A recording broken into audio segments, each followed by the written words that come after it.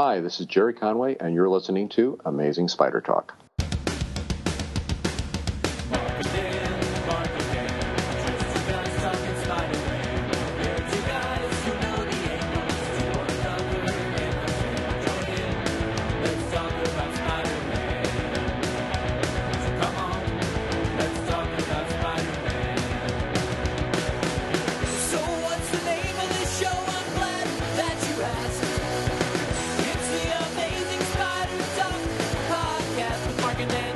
Hello and welcome to the Amazing Spider Talk. My name is Dan Gavoston, and I'm the founder and editor of SuperiorSpiderTalk.com. And I'm Mark Giannacchio. I'm the founder of the Chasing Amazing blog and also an editor at Superior Spider Talk. We hope you enjoy this podcast and that it provides an intelligent conversation between two fans and collectors as we look at the Spider-Man comic universe in a bit of a bigger picture. For this episode, Dan, we'll be discussing Amazing Spider-Man, Dead No More, The Clone Conspiracy, number 4, by Dan Slott and Jim Cheung. Then we'll give away a prize, just one, a prize. And then we'll close out with some spider news and some feedback from you guys about some recent episodes we've done. It's gonna be a great time, Dan. It's gonna be great. That does sound great, Mark. Am I selling it enough? It's gonna be spectacular. All right, spectacular, amazing, friendly neighborhood. Let's get into our review. What's new? Spider-Man still wearing red, is it blue? Maybe he took a week off 'cause he had the flu, but probably not 'cause his red seems tried and true. Let's find out in the Spider-Man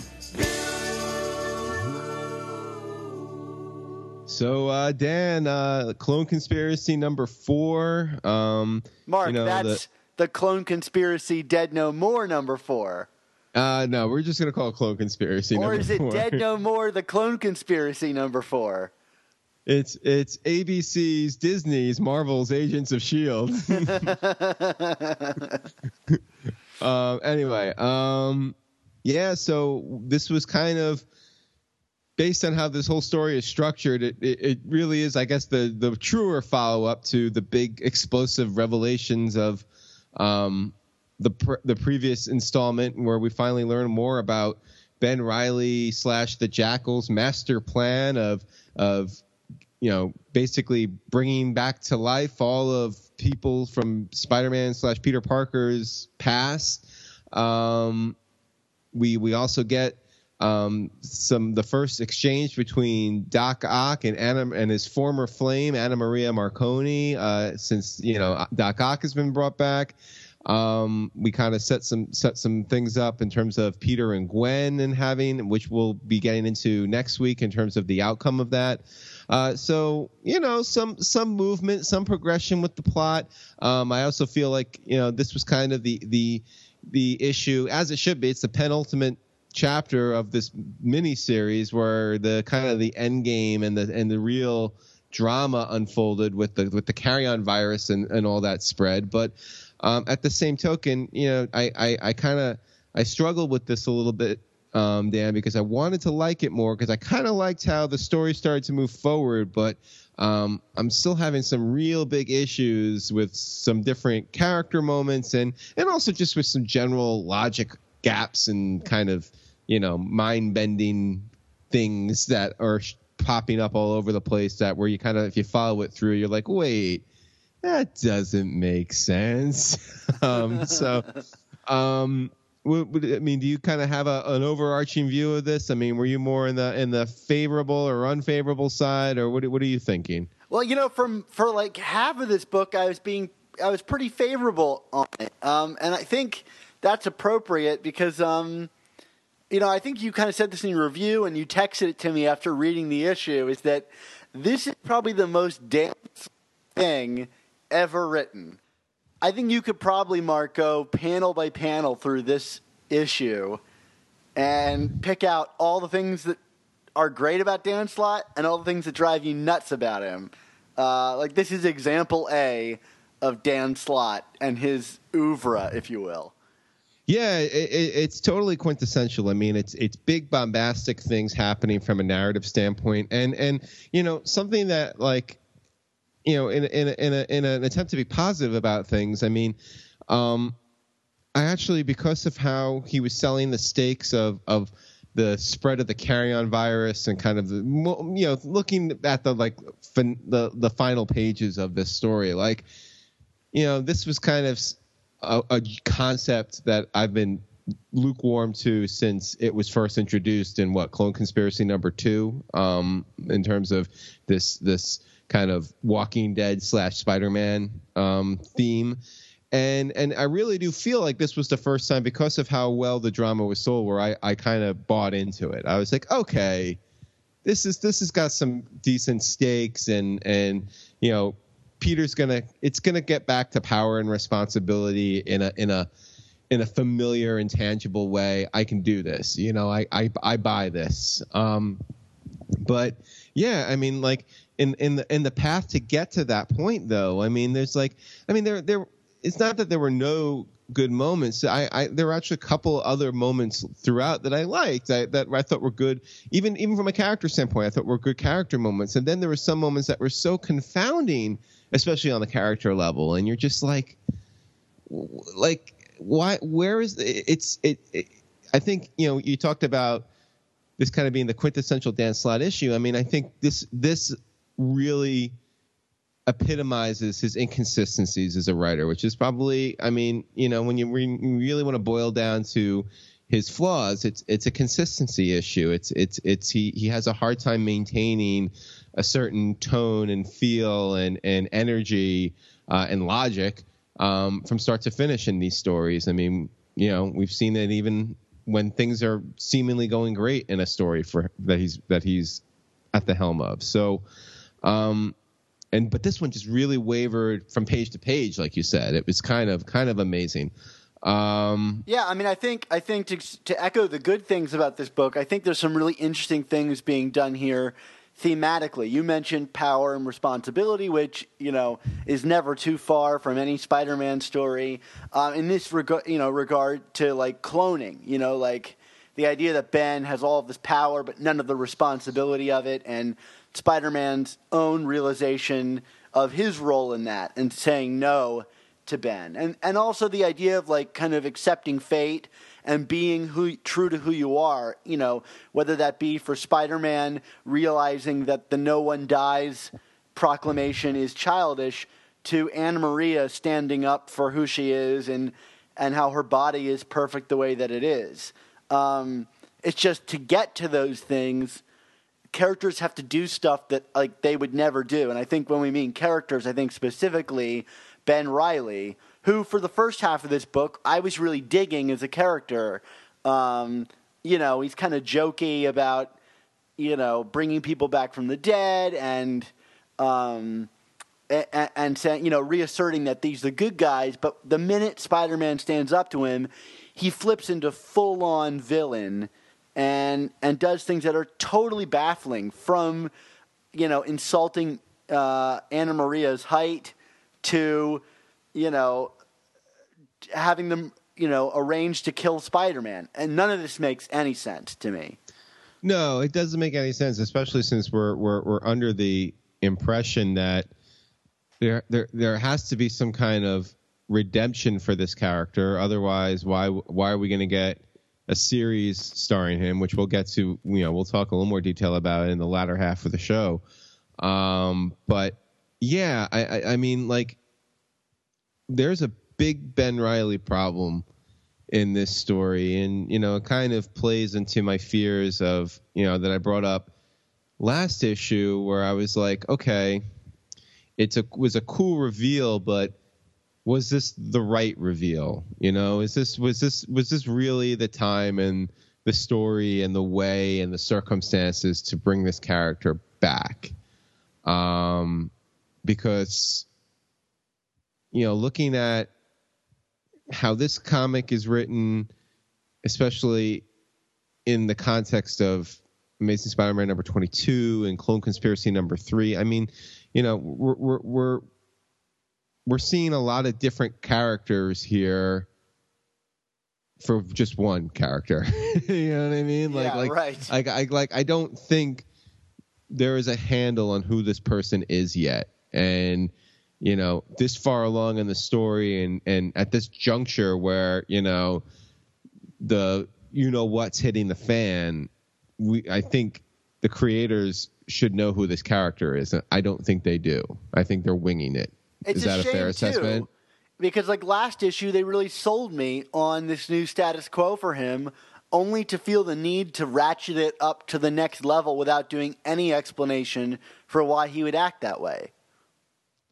Yeah, it's just we're oscillating between wanting him to be sympathetic, but kind of tragically sympathetic, a la Otto in Superior. I guess they're trying to capture that lightning in a bottle again. But then, there are pages. I mean, even in the beginning where the character was a little more tame. I mean, it still felt unfamiliar. I felt like I was reading a Miles Warren Jackal story, just more tame version, not the maniacal Joker version that showed up in the 90s. And I just, it's what's the point of bringing back this character if you're gonna not really honor that character? It's who there's got to be something that's familiar there, and I think they tried to kind of play off that in the last issue of Amazing by showing, well, yeah, there was that character at its core is still there, but he's so damaged. But this isn't damaged. This is now we're playing a whole different character again. Or into full-on mustache twirling. Yeah. It's just very odd to me and very problematic, and it takes me out of it. And it's why are you giving me this? Just give me Miles Warren then, if this is what you're going to do with it, Well, when in the beginning of the book, when he says we do it for love, in reference, to saving people, bringing them back from the dead, I totally bought that, because I understand the idea of bringing people back from the dead as clones. I could understand someone with his history and his misinterpretation, I guess, of power and responsibility, really thinking that what he was doing was a loving act, But the minute he goes to, I'm going to replace you, and that's been my plan all along because I haven't been dyeing my hair, it's what happened to all that characterization? Again, this is the core problem, I think, with this issue is this one moment where Peter stands up to him and he literally snaps his fingers and changes his personality. Yeah, I mean, it's not even a symbolic snap of the fingers. And let it be said, going back earlier in terms of the same moments that I liked the preceding moment of Peter standing up to him, and that I thought that was when Ben is trying to kind of tempt him with the resurrection of Ben, and I just was I was kind of shocked in how familiar Peter's ultimate answer to him was. This idea of, wait a second, you have the power to bring him back. You don't, why are you coming to me? If you really wanted to do it, you would have just done it. You're basically Peter caught wise to the fact that he was Ben knew it would be wrong that to resurrect Uncle Ben, and Uncle Ben would tell him so. So he was looking to kind of get validated for it by Peter, and kind of use Peter's own guilt against him in that regard. And I just thought that was a really smart moment and a smart discovery by Peter. He hasn't, I hate to be snide about it, but this Peter hasn't been that smart in a while. Yeah, no, I agree with you. And I love how it's laid out in the panel with the white background to kind of make it a stark decision and moment to stand up. And it's you could cut the comic in half and I would have loved it to that point. And then what follows is just, I don't even know where to begin. It's just totally baffling. So, like, but talking about stuff that went on before it, I mean, we've got two big things, and we can deal with them one at a time. The reveal of Haven, and we've Yes. got the first meeting of Anna Maria and Otto. What one do you want to talk about first? Why don't we talk about Haven first, because it's broader, and you know, it's another example of kind of the polarization of this issue, because there's certainly some things I thought were really cool about it, and then some things that aren't as much. But I mean, in terms of the good, I mean, like, I thought the Jim Chung has just totally shined on these Haven sections. I mean, like, I feel like, you know, we've been kind of pairing these all-star artists on these Spidey events lately, like Olivia Coipel and you know, now Chung, and it's like, but this one I feel like I really got my money's worth with some of these spreads, the character detail, just kind of, you know, the Lizard playing soccer with Billy. I mean, these are just like really like quirky comic booky moments, but also, I mean, we're not talking, you know, George Perez, Crisis on the Infinite Earths level of detail, but there's a lot going on in these panels, and I thought they were all really well executed. Sure. Speaking of the Lizard, what'd you think of that Lizard going to have family dinner joke?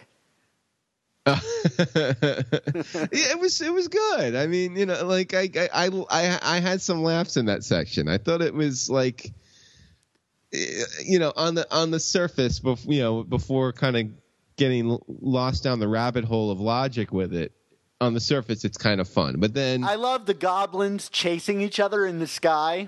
Yes. And I guess like seeing Ned Leeds down there is final confirmation that you know, it's Daniel Kingsley in the Hobgoblin suit. I guess so. Yeah. I mean, it couldn't be Jason Massendale, because then who is the Jack-o'-lantern? That's a good point. Yeah. So it has to be, yes, Daniel Kingsley. Yeah. Man, I'm losing track.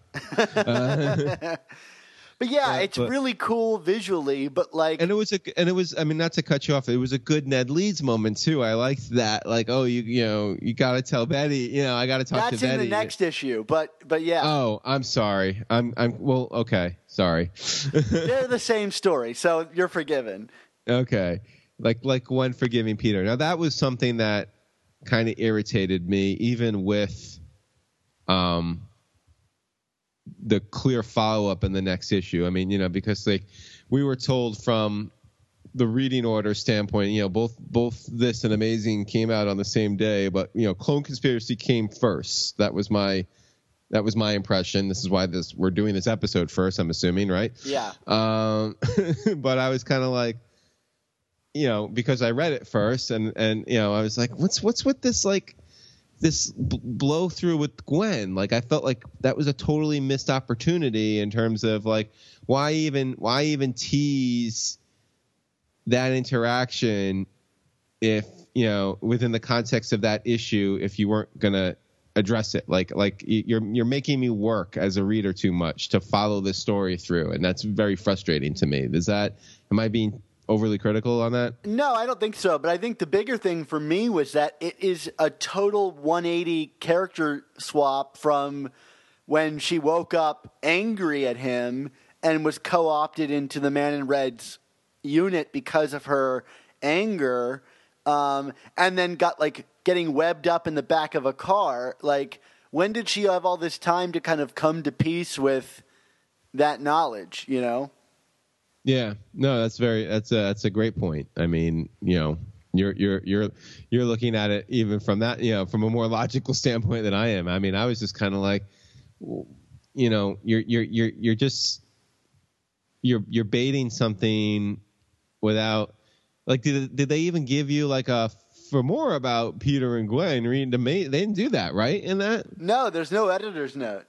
Like, that would have been perfect. And, you know, wasn't there something where some of the art was miscredited in this issue? I don't know about that, but if you read the opening, like, summation, it's riddled with spelling errors. I mean, like, way more than normal. I saw on Twitter Nick Lowe apologizing. I don't know if it was in Clone Conspiracy or ASM, but apparently there was another artist who did a couple of pages towards the end of one of the issues There that didn't is get the credit. second Anna Maria stuff, like the second part of that story in this issue, does look very different than the first part. that was a different artist. It wasn't Chung, and they didn't get credited in the story. And Nick Lowe was on Twitter basically like, very apologetic, but It seems That's like, great. I mean, like, I hate to keep saying this, but like, and I know Nick Lowe is a very busy dude, but like, he has all these assistants. I don't know why. It just seems like people are not reading this stuff. yeah. No, it was. This was definitely. Yeah, I mean, there's been a consistency of some errors and issues for a while now, but like this comic really kind of highlighted some of the problems. Now, the other thing with Haven, putting aside kind of the whimsy of it and the look of it, which were all great. I mean, well, first of all, this is all like a sub-universe, right? This is like under it's like an underworld almost, right? Like an underground. They call it that way, don't they? Yeah. I mean, it's not even a kind of an underworld. It's an underworld. Is it a pocket dimension? It seems very- that there's like a dome over top of it, but then where's the sunlight coming from? It's very odd and logistically strange to me. And I think I it said in also- my review that I'm putting this one right in the folder that's marked Aunt May's nuclear silo.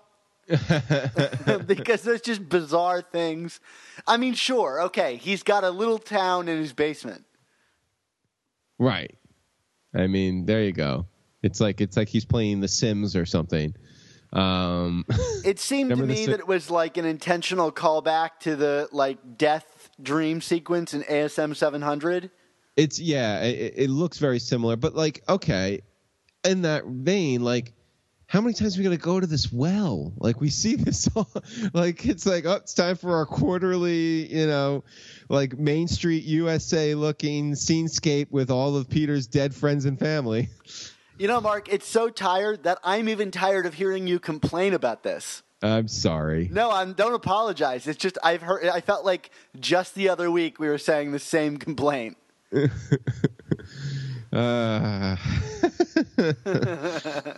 Anyway, so that's Haven. Do you have any specific thoughts beyond that with Haven? I mean, it's fine, I guess. I mean, it's just one of those comic book logics you kind of have to look past.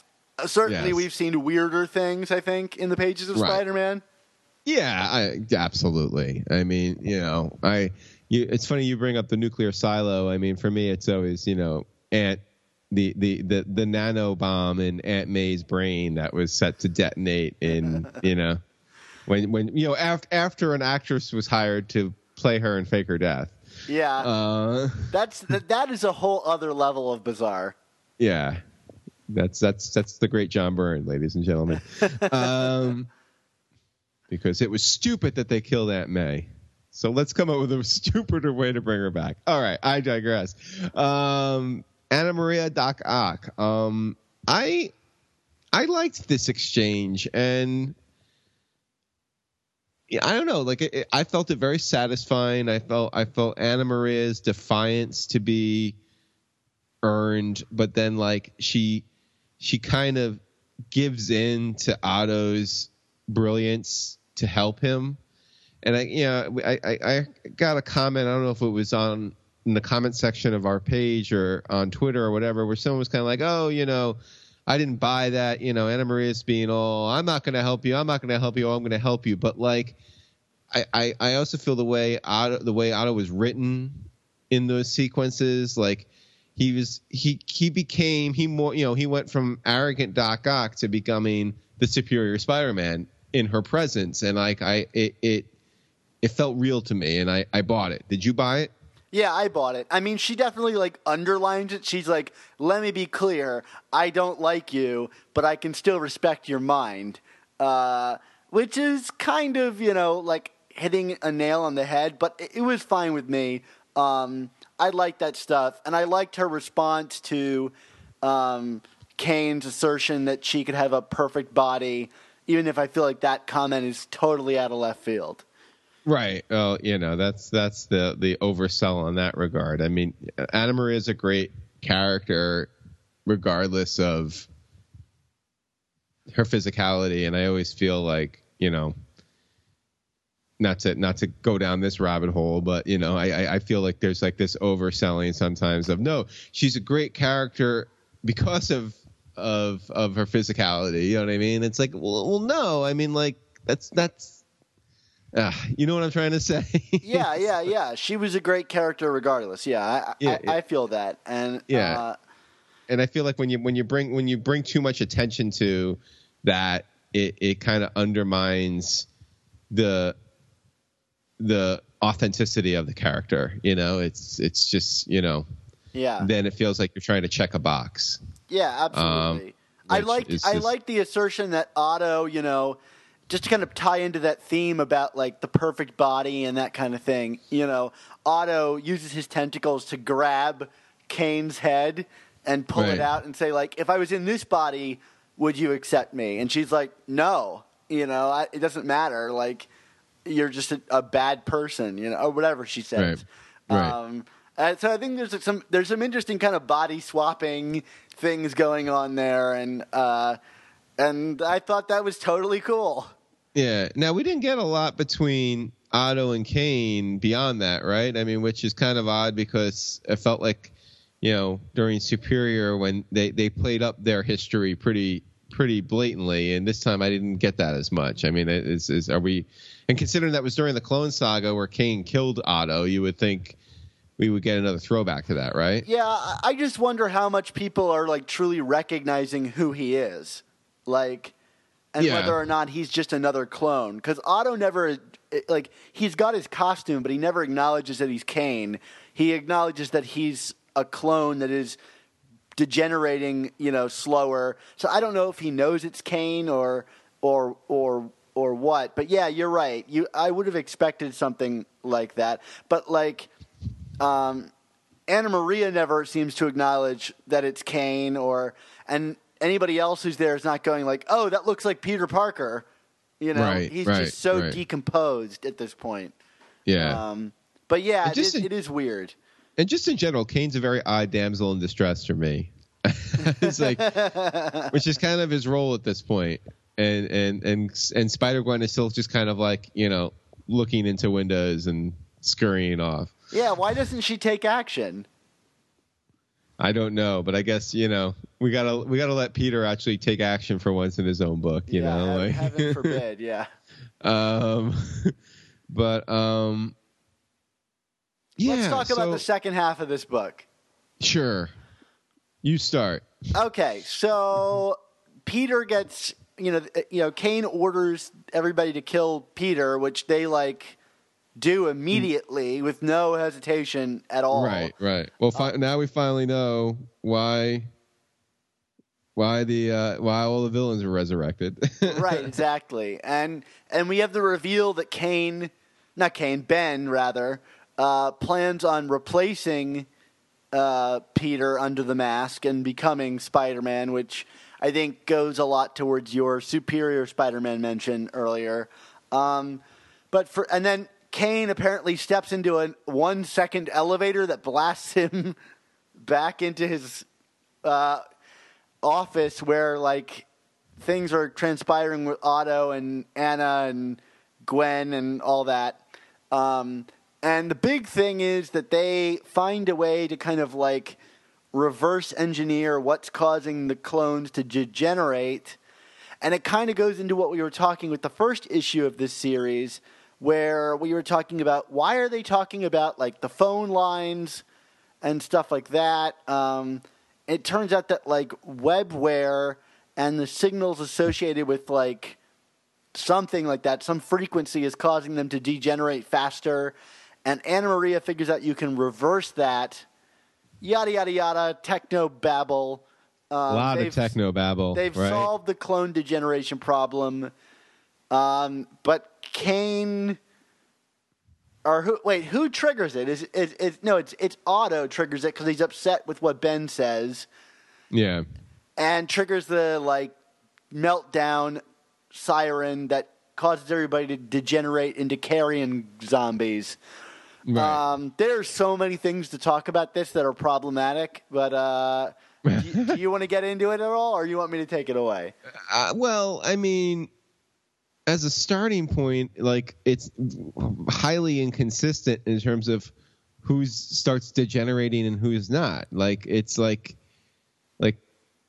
Otto is degenerating and well, Anna Maria has been infected, right? Is that Yeah, but even before that, why is Otto killing himself right out of anger towards what he said towards Anna Maria? It's true. I He's mean, essentially committing suicide. Yeah, this guy who fought so hard to get his body back. You know what I mean? Why would Otto end himself for anybody? It's not even I don't even get the sense that it's out of sacrifice. It's just more out of irrational stupidity. I guess so. Which has never been what the character is. They literally just discussed what it would do, and then he triggers it. Right. Okay. Yeah. So there was that. But then, Ben doesn't seem to be degenerating, right? And neither does Electro, yeah. Because, why? Why are we saving Electro? I don't know. Is it people with superpowers don't degenerate as fast? Yeah, but weren't there some of the other villains degenerating? Wasn't... Oh, you're right. Yeah, they're all degenerating, yeah. Yeah, so there's that. Peter doesn't seem to be getting infected like Anna Maria is, even though he's surrounded by infected people. Right. And Ben is just standing there super calm, this is all normal, part of his plan. But he's a clone. But he's almost catatonic about it. That was kind of my read of it, which I thought was odd. Not even that he was calm, but almost sedated by it.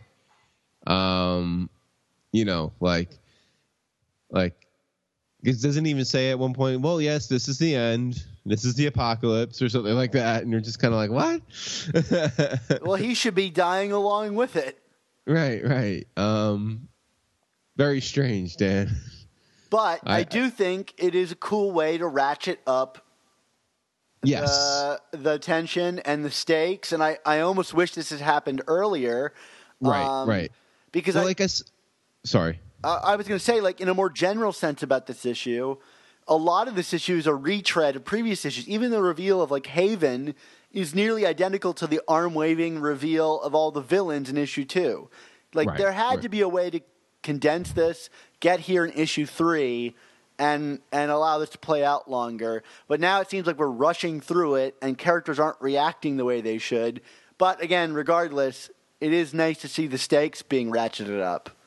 Yeah, I mean, in that vein, I really enjoyed seeing them flash through to people not at Haven or at Warren or at Ben Reilly's lab, kind of the regular folk, and having them start to go into meltdown.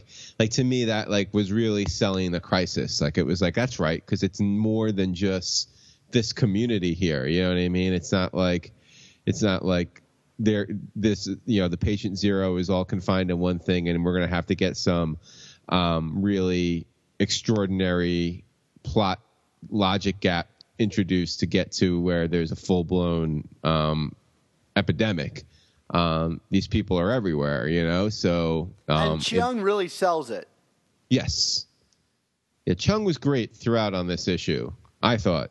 I loved how he broke up the final page with the siren alarms and all of those images of people in the city. Yes.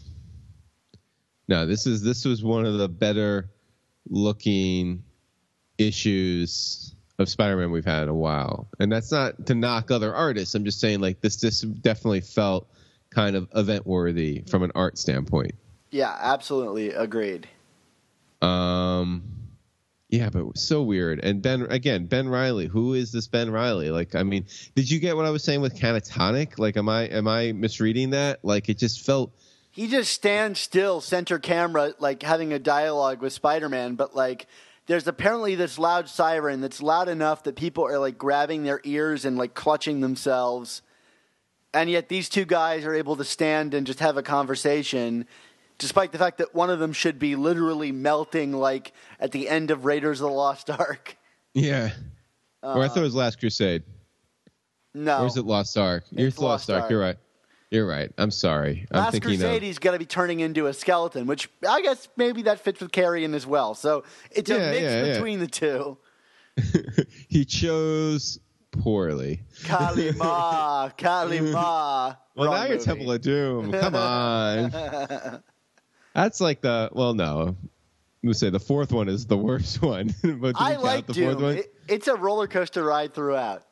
You liked Crystal Skull? No, Doom is Oh, fun. Doom is, it's fun. It's the Jedi of the Indiana Jones trilogy. It is, but it has its own unique charms. Yeah, but so is Jedi. I mean, Jedi's not a bad movie, Yeah, but I agree. you know, I agree. Yeah. Anyway, we call the dog Indiana. Now I'm doing Last Crusade again. Anything else on this You know, comic? there is one thing I had a question for you. Maybe you can illuminate this for me. In Haven, God. there's a little girl with a teddy bear. Who is that? Little girl. She's like dragging this teddy bear around. I couldn't place it. You're right. I can't. Yeah, I don't know. I'm sure one of our readers will have that for us. Yeah, if one you of our know listeners. who that is, email us. I want to know who the little girl is. Oh, I liked when Massacre was there. Who's giving Massacre these guns, though? Like, everybody gets to walk around, but Massacre's got, like, automatic weaponry. Like, I definitely had this moment in Haven where it's like, I did this for love. I'm like, Massacre? Yeah, like, that guy, like, it wasn't that he decided to be evil. He had, like, a mental condition. Yeah. But that yeah. gets back to the whole thing, like, why does he have a plate on his head? I thought these were fixed genetic Right. creations. And again, if he has a plate in his head, why give him an automatic weapon?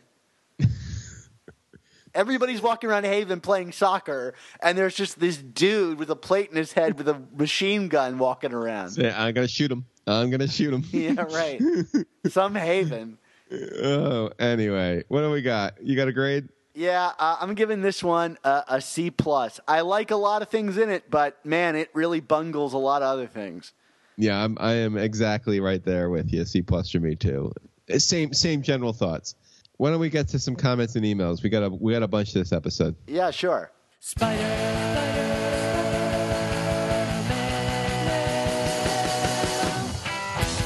open some mail. Let's listen to phone calls and everything else that came in the mail. Spider-Man. All right, boys and girls, of course, you can always write into us and give us your feedback, either by giving us a review on iTunes or Stitcher or Google Play or YouTube, and we'll read that on the air. Or you can email us at amazingspidertalk@gmail.com, or you could tweet at us and hashtag it OK2Print, and we'll read it on the air. Or you can leave a voicemail at 9 Red Goblin, the greatest hotline ever. But then it appears that, well, first we got a voicemail from Joseph talking about his thoughts on the Essentials. Why don't you play that for us right now, Dan? Hello, my name is Joseph, and I've been loving your podcast. I've been watching it since around the Marvel Now Spider-Man relaunch, and my favorite part about it is the Essentials, and I really like that. So I'll be sad when I see it leave. Yeah, thanks for everything. Bye. All right. Thanks for calling in, Joseph. A short and sweet message there. He's worried about the Essentials going away. Mark, what do we have to tell our listeners? Well, I mean, the series is going to end eventually, and I think we still want to try and get your votes on what you all find to be the most essential of our essentials, and obviously if we missed anything major. So, I mean, be on the lookout for that in another couple of months. But Dan, I mean, you know, everything is the one thing that's constant in this world is change, and you know, we've been doing this show a certain way for a while now, and maybe in the future, we'll solicit you guys for some feedback to kind of maybe help guide some change, and certainly something where we talk about more classic issues. If we certainly had feedback to that point, I think we would be doing more of it. Don't you think, Dan? Does that sound like a fair kind of vague mumbo jumbo thing I came up with? That's perfect kind of vague mumbo jumbo thing. Yeah. Yeah, I mean, that series was always planned to be a fixed, limited series, and I know before that we were doing that regularly without calling it Essentials, and maybe we'll go back to that, but I kind of like the idea of doing another series or changing things up in how we structure the show. I don't think I would do another 30-episode series again. No, I think that was a little too long.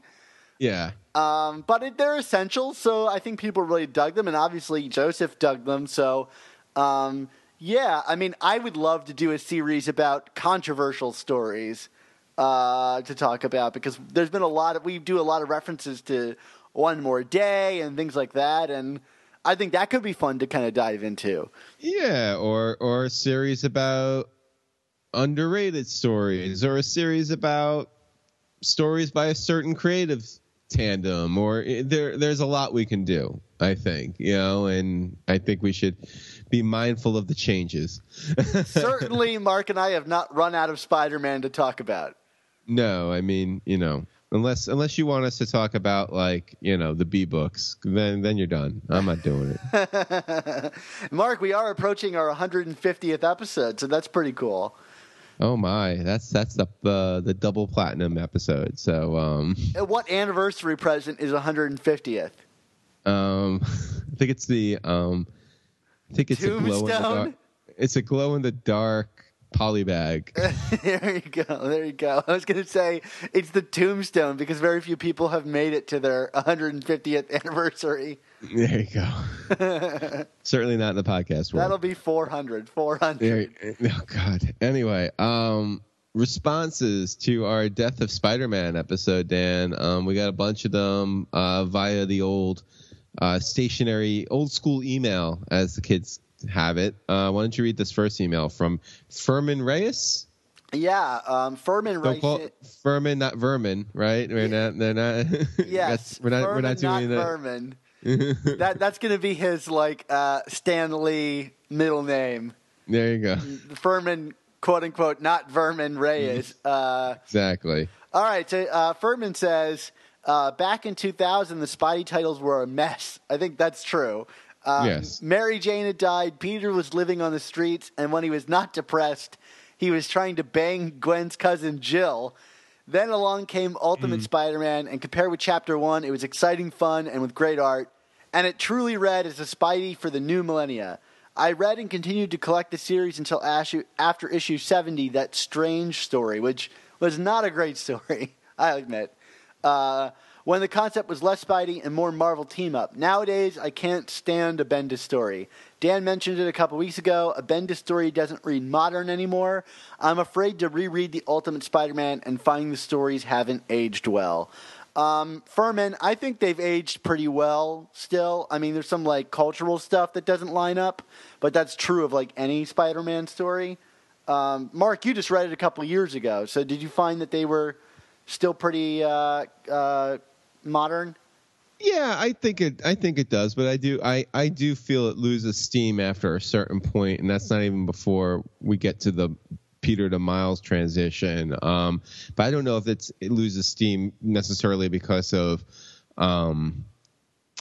aging per se. I don't know. I think it has more to do with just kind of the momentum of the series and kind editorial interruptions and kind of losing the spirit a little bit.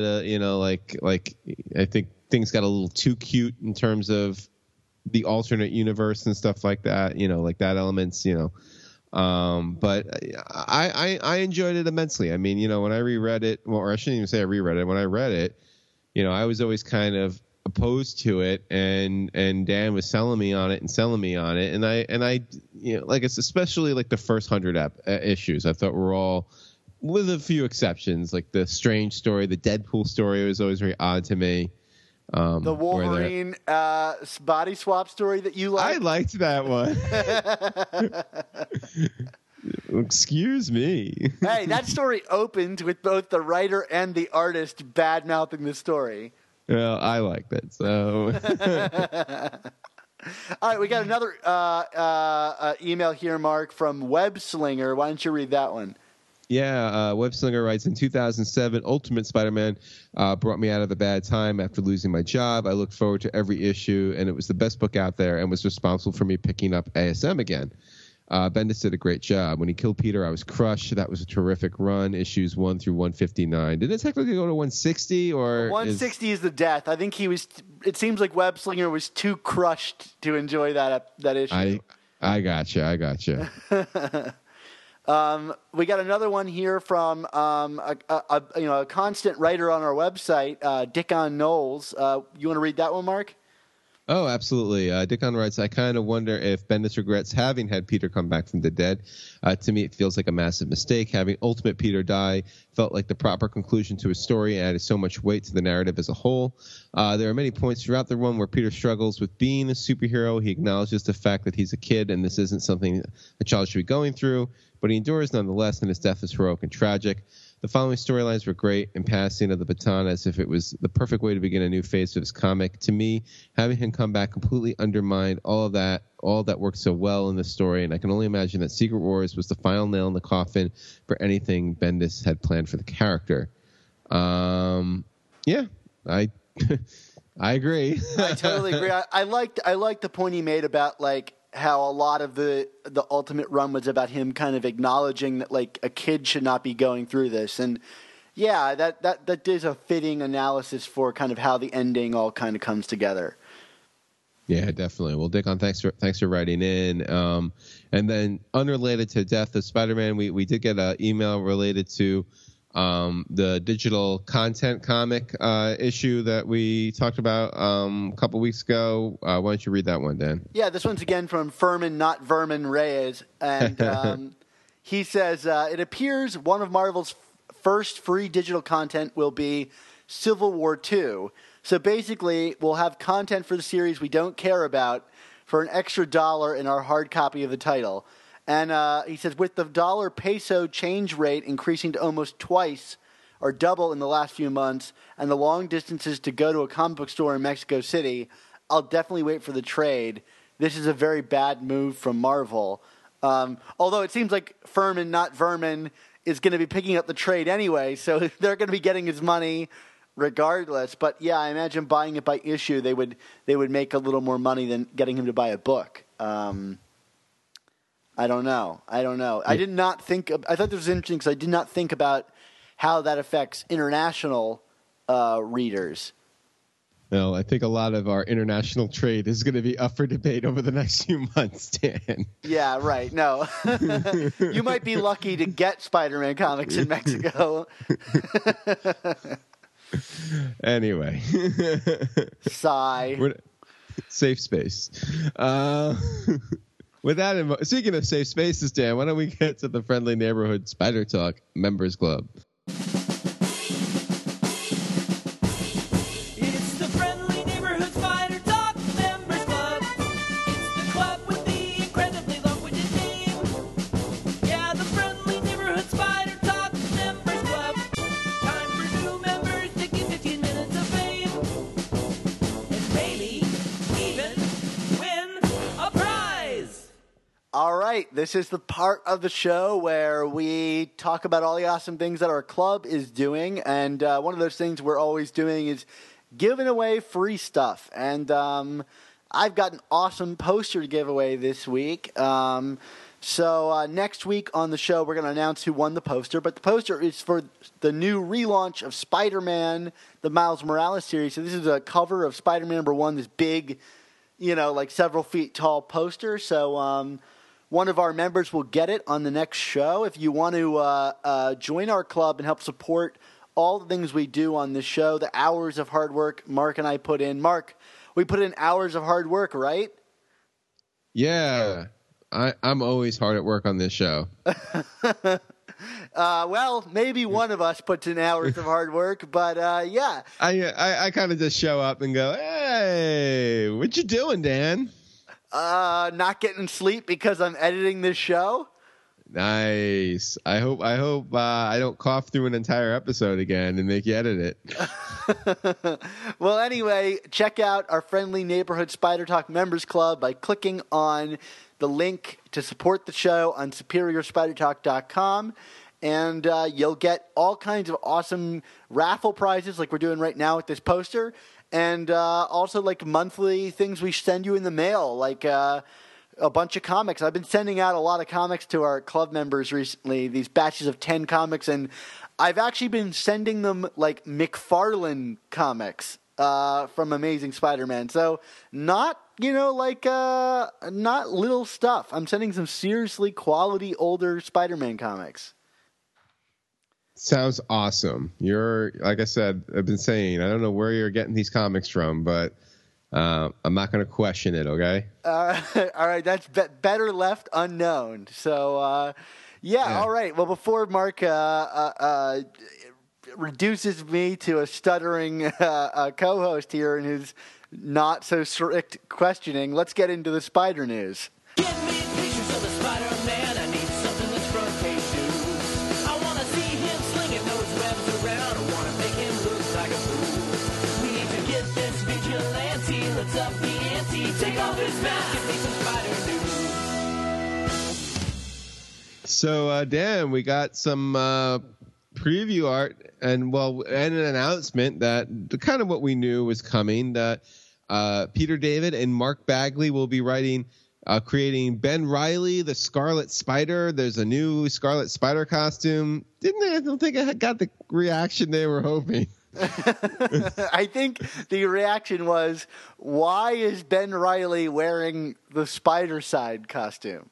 Yeah, it was we were talking about earlier in the episode about how we're going to redeem this character. I guess, if they had him go full Spider Side, that'd be one way to not redeem him.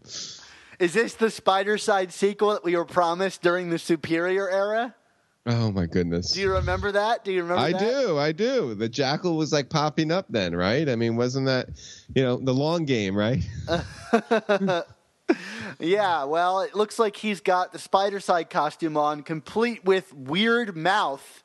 Mark, I've never been a fan of the weird mouth on the costume thing. No, nor I. But it's not you can't judge a book by its cover, I guess, but can't you though? Sometimes I feel like you can. I don't know. I like Peter David, I like Mark Bagley, so I wanna give this a chance, but it just, I don't know. This seems strange, and we kind of talked about this last episode too, I think, where it's like, in a marketplace where there's literally how many spider characters? Half a dozen. Let's go through it together. We've got Peter. We got Peter, and then we got Miles. Uh-huh. We got Spider-Gwen. Uh-huh. We got Miguel O'Hara. Uh-huh. We got Silk. Uh-huh. I mean, Jessica Drew is kind of being phased out, right? I mean, has she officially been canceled? Or I don't know if officially, but I don't know if I count her in that because she was like an entity of her own, I guess, for a while. Yeah. But All that's right, six right there. Yeah. I'm sure I'm leaving somebody out. That's six right there. Oh, you got Kane. Venom. You got Kane, Venom. Yeah. Venom counts, right? He's a spider character. I guess so, but he's not like a Spider-Man clone. No, but I'm going to count Venom. All right, count him. Go ahead, count him. Because it makes my point better. All right. And now we've got Ben Reilly. Yeah. So there you go, kids. Lots of spider characters. And then Prowler. Not that he's a spider character, but it's like, other tertiary characters with books. Like, no wonder why there's so many errors in these books. Yeah, right. I'm sorry, that's mean. It just, I don't know. I mean, it gets down to the core thing of what Spider-Verse, I think, failed to prove is that Peter is special anymore. When there's literally, that's 8 people we just named, running around with spider powers. How special is Peter? Right.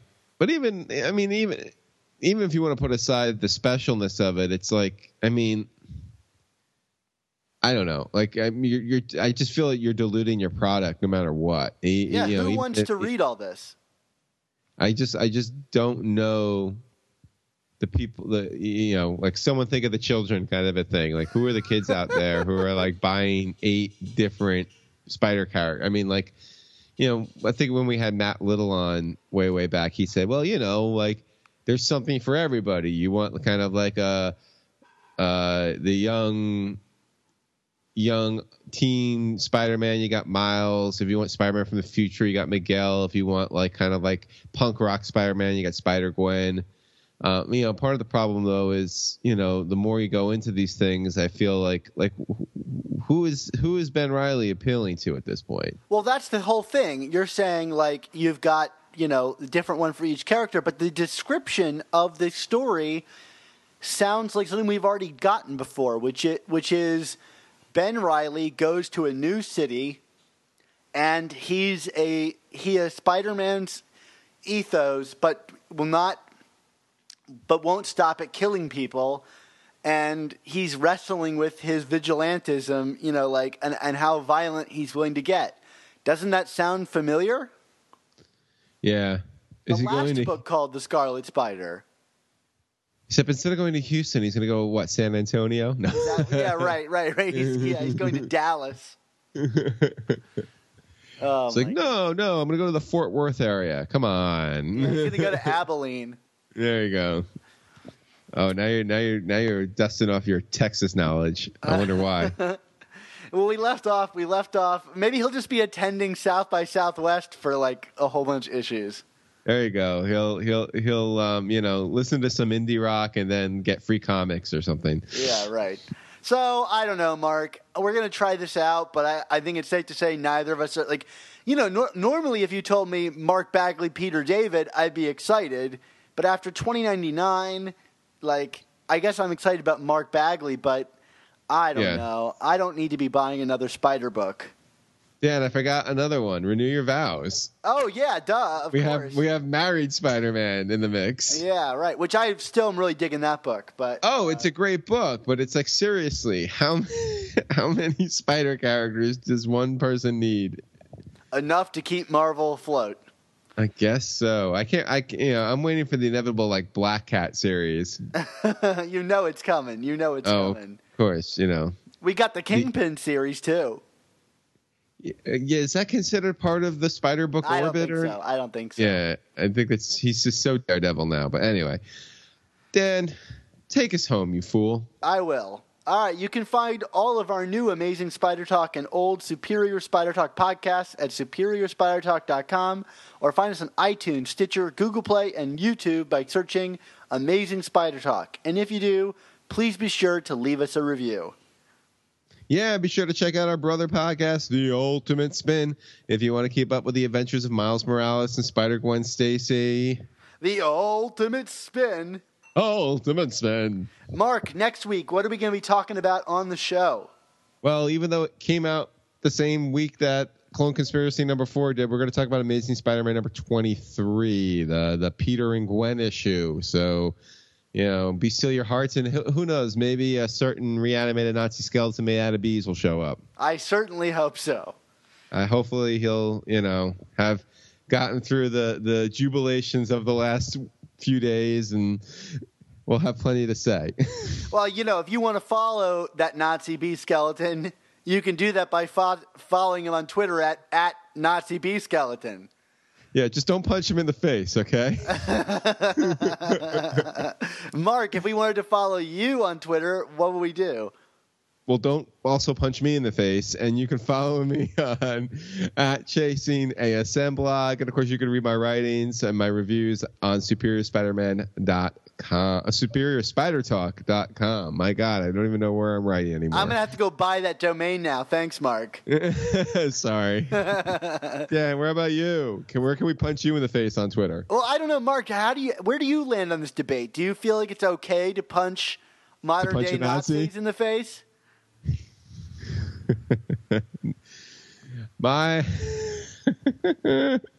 Here's my thing. Violence is bad, but the Born in the USA remix of that video is so good. Have you seen that one? I have not, but that sounds great. Yeah. All right, yeah. You can follow me. Perhaps I'll retweet that video Mark just alluded to on Twitter at Sup Spider Talk. And like Mark said, head on over to superiorspidertalk.com to check out my writing. I have a review of ASM 23 if you want to catch up on my thoughts on that before going into our next episode. And of course, if you're there, please be sure to click on the Support Us link. We need all your support to keep the show going and to help us decide what we're going to be doing after the Essentials. Excellent. Mark, well, then, you and your uncle often went on vacation, and you would go to these kind of, you try to go to idyllic locations, like it might not be Forest Hills, but, it could be at Forest Hills, but made perfect just for you. What were the best vacation spots you and your uncle went to? Oh, man, yeah. Well, there was this one time where, I always wanted to go fishing with my Uncle Ben. Like it's like, come on, that's like classic Americana, right? Except that the water in this Americana is poisoned, and if you eat the fish, you could get some kind of cancer. Well, we're not in Flint, Dan. Okay. This is. I was actually going to say what we did was he would take me. We would go up to Alaska and go ice fishing. Oh. Yeah. Right. That is novel. So very nice, and we were. There was one time we were up there, and you ever go fishing for ice, Dan? It's not easy. Fishing for ice or fishing through ice? Oh, we fished for ice because like there was one time I caught something. It was this huge block of ice. I tried reeling it in, and Dan, this haunts me to this day because I was too weak and it was awful, and I'm trying to reel it in, and my Uncle Ben comes behind. He's like, "Come on, son. You can bring that ice in. You can reel that ice in," and he's struggling so hard. And finally, he yanks the fishing pole back, and this huge block of ice just goes flying at him and completely lops his head off. And because of the cold, it kind of cauterized the wound.